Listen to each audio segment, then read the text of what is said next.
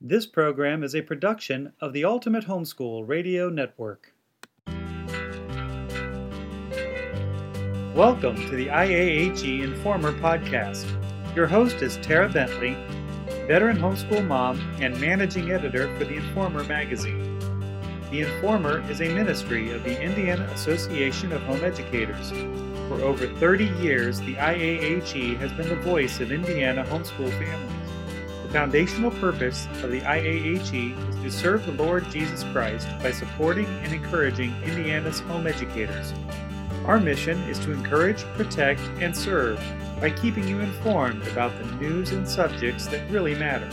We'll cover important topics including educational opportunities, legislative issues, and finding support and encouragement. We'll also bring you interviews with our very special guests, including nationally recognized convention speakers, as well as showcasing local Indiana parents and homeschool alumni.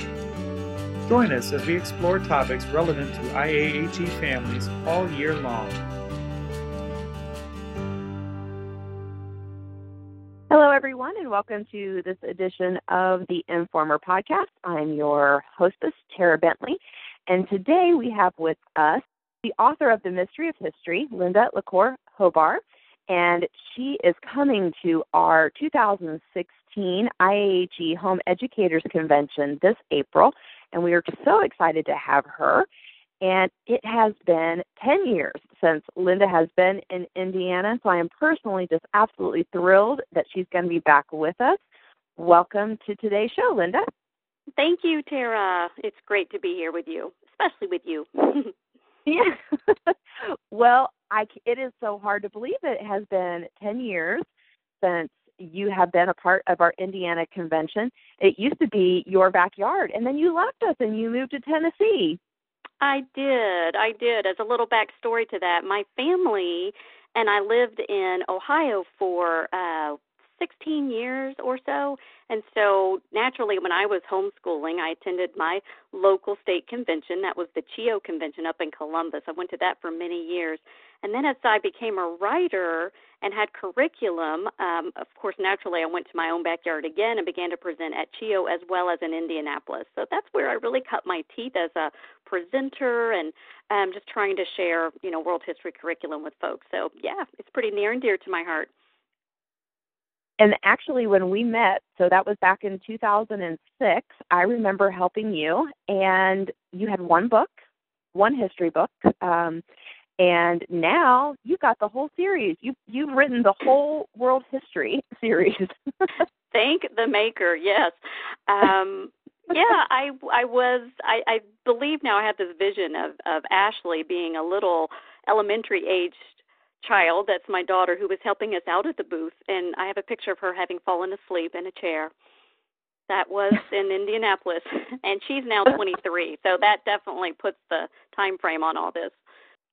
Absolutely, and so tell me about your interest in history. Were you always interested in history? Did you ever think you'd be writing an entire history curriculum? No, but I do like this question. Like most people, I grew up thinking history was completely boring because it was straight out of textbooks, all very date and event oriented, and it was so irrelevant to me. But then I went to college. I attended Baylor University, and I'll never forget, I sat down in my Western civilization classes as an eager little freshman. I was on the front row and had these two professors who transformed my opinion of world history because they sat on the edges of their desks and just told stories. They had no notes, and they just told stories. And I remember thinking to myself, where has this subject been all my life? Because I am a people person, and once I realized that history was really about people, it was just full of drama and all kinds of juicy stories, it lit me up. And that was when I fell in love with world history. It was truly in college. So I thank those professors for helping me see the subject for what it is. And probably even at that time, though, you never saw yourself writing a history curriculum. So what made you take that love and that passion for history and decide to write a curriculum? Oh, well, there is a good story there. I really feel it was a calling from the Lord. Like you said, I did not aspire to be a writer, especially of world history textbooks. I mean, who does that? No one thinks they're going to grow up and write world history textbooks. I also did not aspire to be an entrepreneur in my 40s or 50s.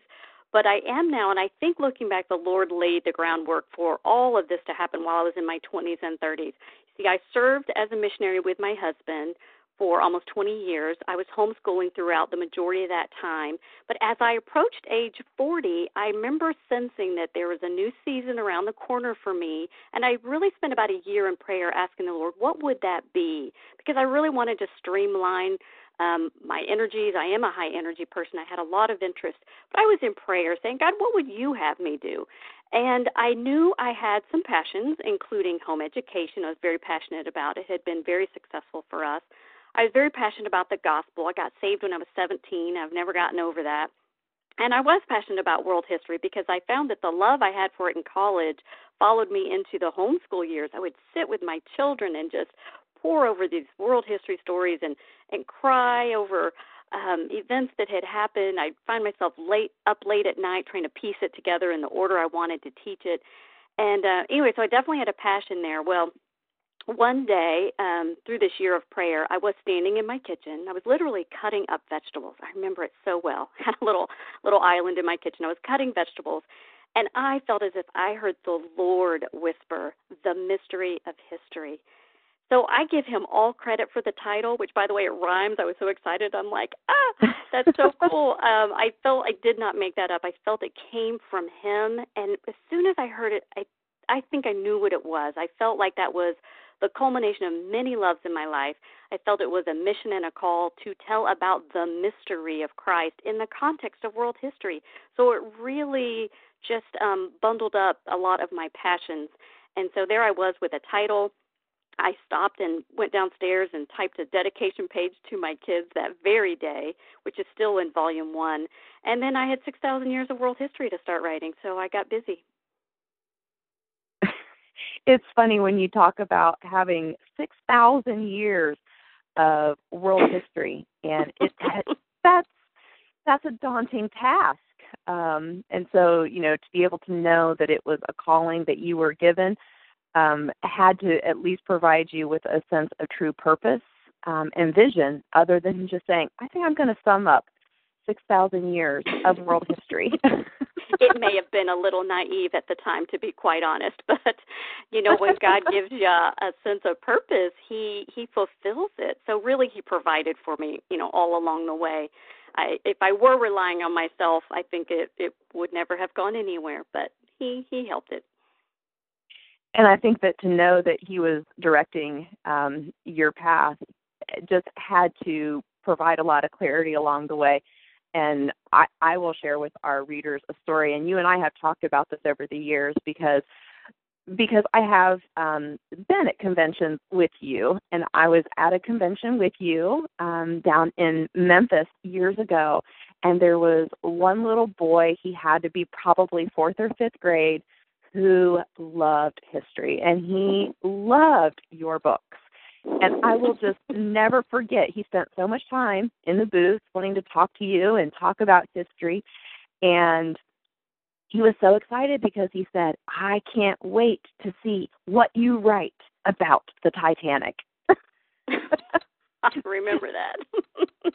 And you had to share with him that as exciting of a story as the Titanic is, it did not fit into the curriculum. Mm-hmm. It only got an honorable mention. That's right. I have to tell you, Tara, another funny side to that story is that I know that little boy who is now taller than me, about age 16 or 17. We go to church together. So I see him all the time. He's an usher at my church, yes. And he still loves world history. Yeah, he's been through all my books now. But yes, that's unfortunately, wonderful. I had to break it to him that I did not write a whole chapter on the sinking of the Titanic, Because it is hard. One of my challenges is to pick and choose what will make the book, what the table of contents will be. And I've really had to pray over that because clearly it's difficult to choose. And so some catastrophes, so to speak, as interesting as they are, don't make the cut just because they're rivaling some other significant world events, that really shaped our present time. Right. Well, talking about the significance of different pieces of history, I think that one of the things that drew me to your history way back when I first saw it was the idea of teaching world history alongside biblical history, because that's not how I was taught, clearly, in the public schools.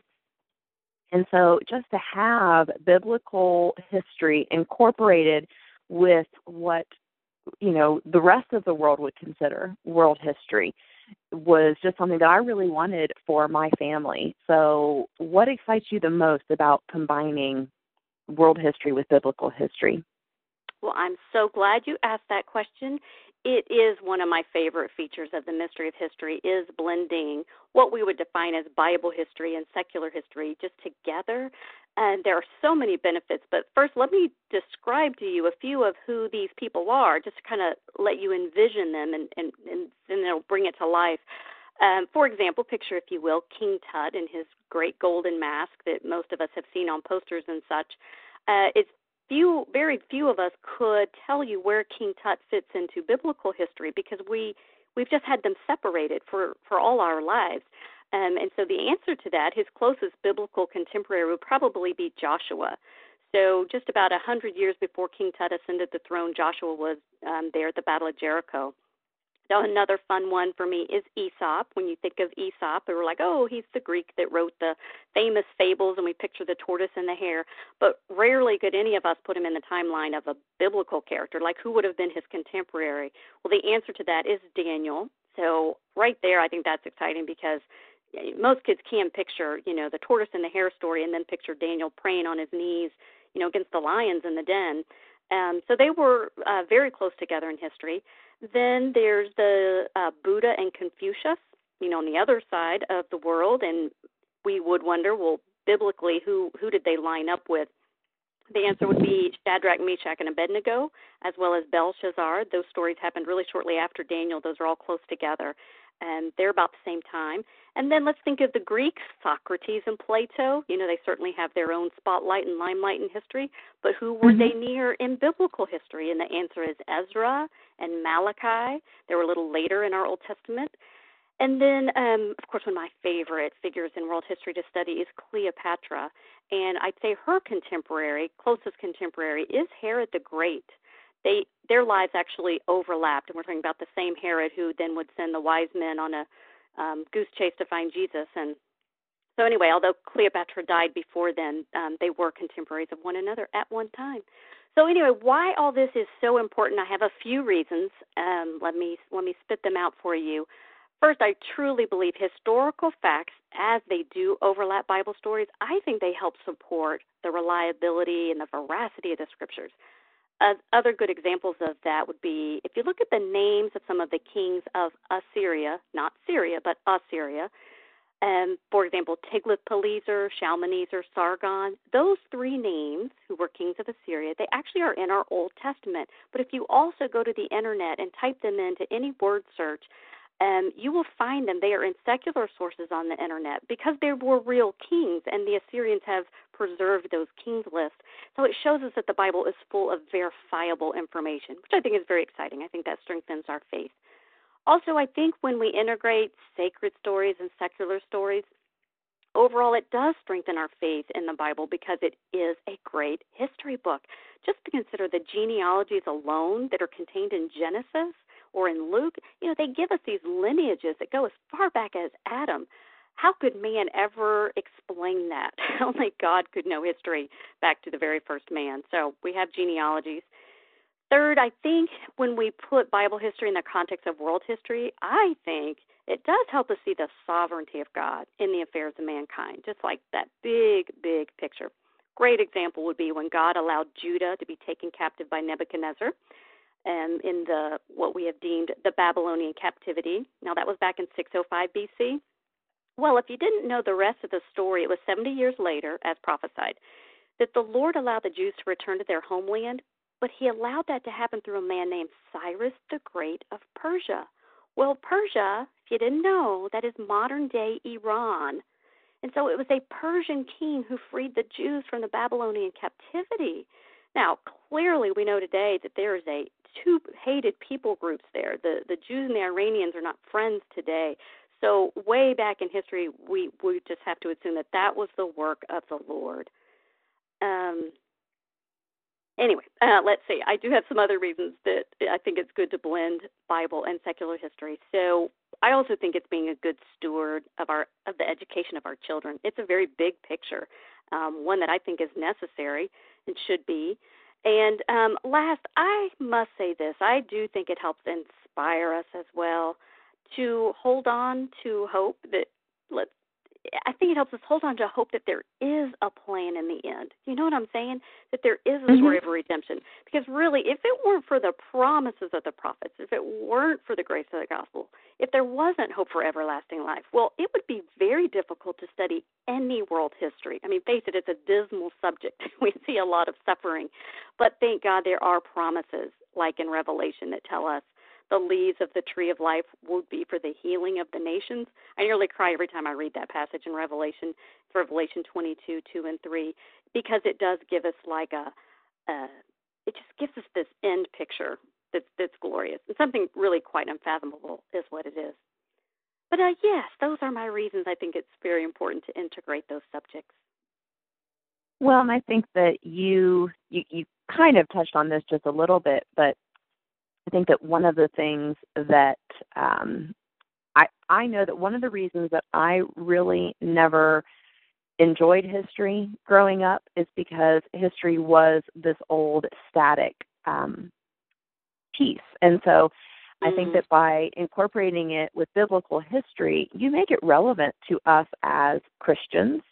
But the other piece of that is that, and you, again, kind of alluded to this, is that by understanding our history, it brings such understanding to our events today in our world, current events, why we have people that are constantly at war with each other. And so how do we use that history? We all know the old trite phrase, right? If we don't know our history, we're doomed to repeat it. But how do we teach our children then to see today's current events through a biblical and historical lens? Oh, that's so good.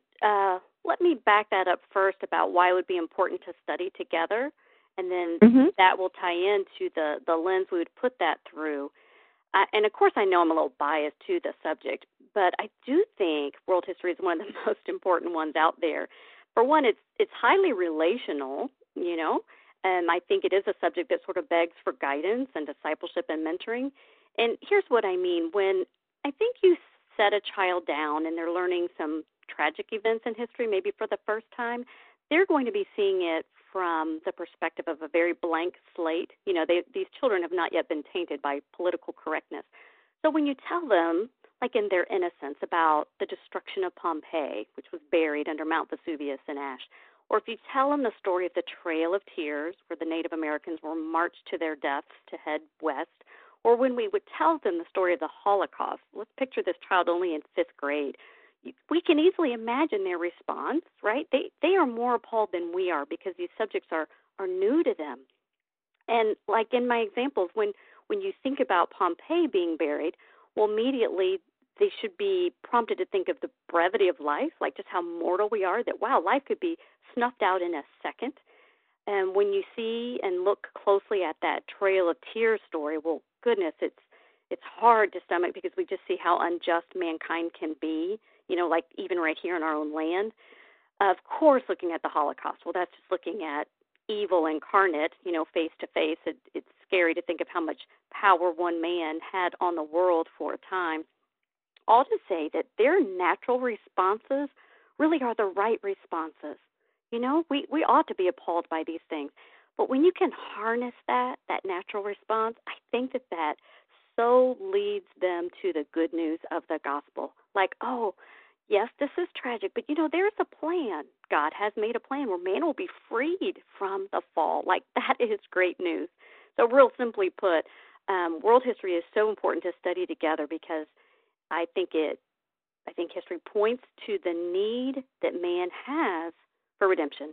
There's a conflict in every story. There's always a character who has a flaw. There's always a people group who has a problem. So we need the hope of heaven, I think, and I think that spurs us. And so when you talk about pulling that to current events, to get kind of practical with that, I can give you two examples that I think are really relevant today. Let's go back to my third volume, which covers the Renaissance and Reformation. I wrote a story in that book that dates back to 1501, so that's a few centuries ago. In that story, it describes how Persia became the nation of Iran, bringing them up again, and how a very young king named Ismail, he decided that Iran would be a Shiite nation rather than a Sunni nation. Now, for those that may not know, Islam is sorely divided between Shiites and Sunnis. It's kind of like two brands of one religion, and they are very different in their theology. Well, goodness, we've all seen on the news lately the tension between Shiites and Sunnis that still exists. And we know that this theological decision that was made as far back as 1501 is so relevant. And here's why. The Shiites of Iran, they are not interested in joining that growing caliphate of ISIS because ISIS is predominantly Sunni. So these two groups are not on the same page, and it's so relevant to today to just understand all that turmoil there. World history is just naturally embedded in the news. Here's another example, I believe, of great relevance today.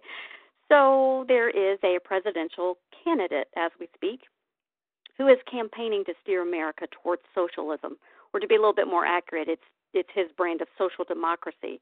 Well, to determine if that is a good idea for our country or a bad idea, I think it'd be greatly helpful to know the history of socialism, which actually dates back to 1848, when Karl Marx wrote the Communist Manifesto. He was the first to define socialism as it applied to his theory and to his belief that society could be improved by the redistribution of wealth.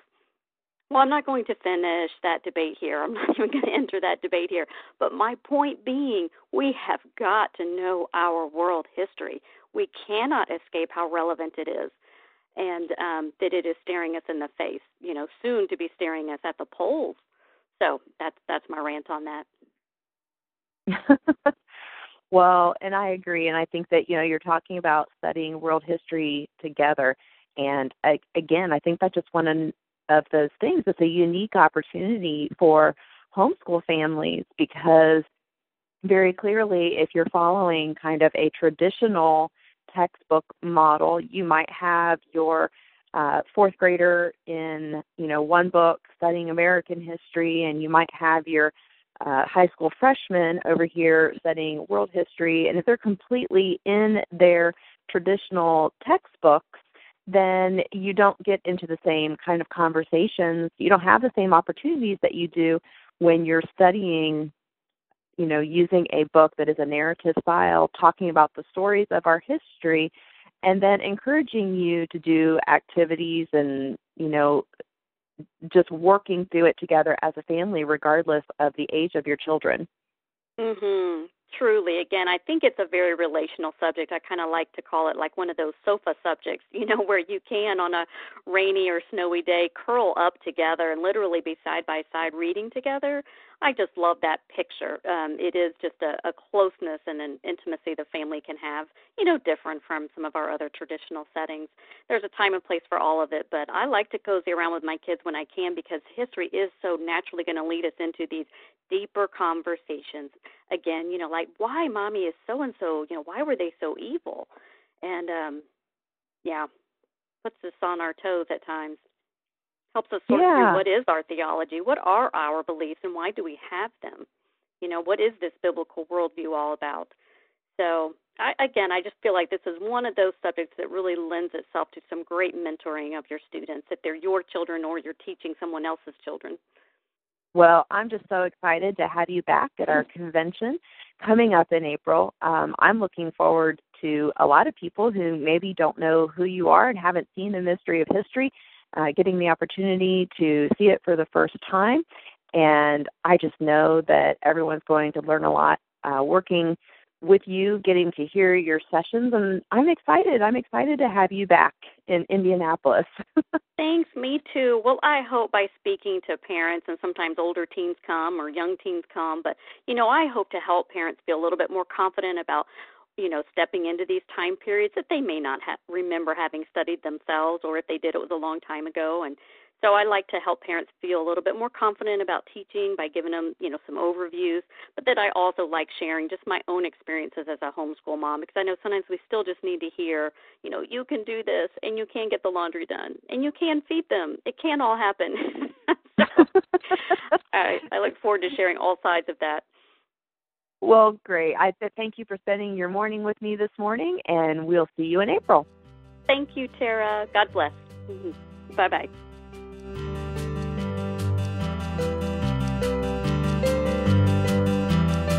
Thank you for joining us today.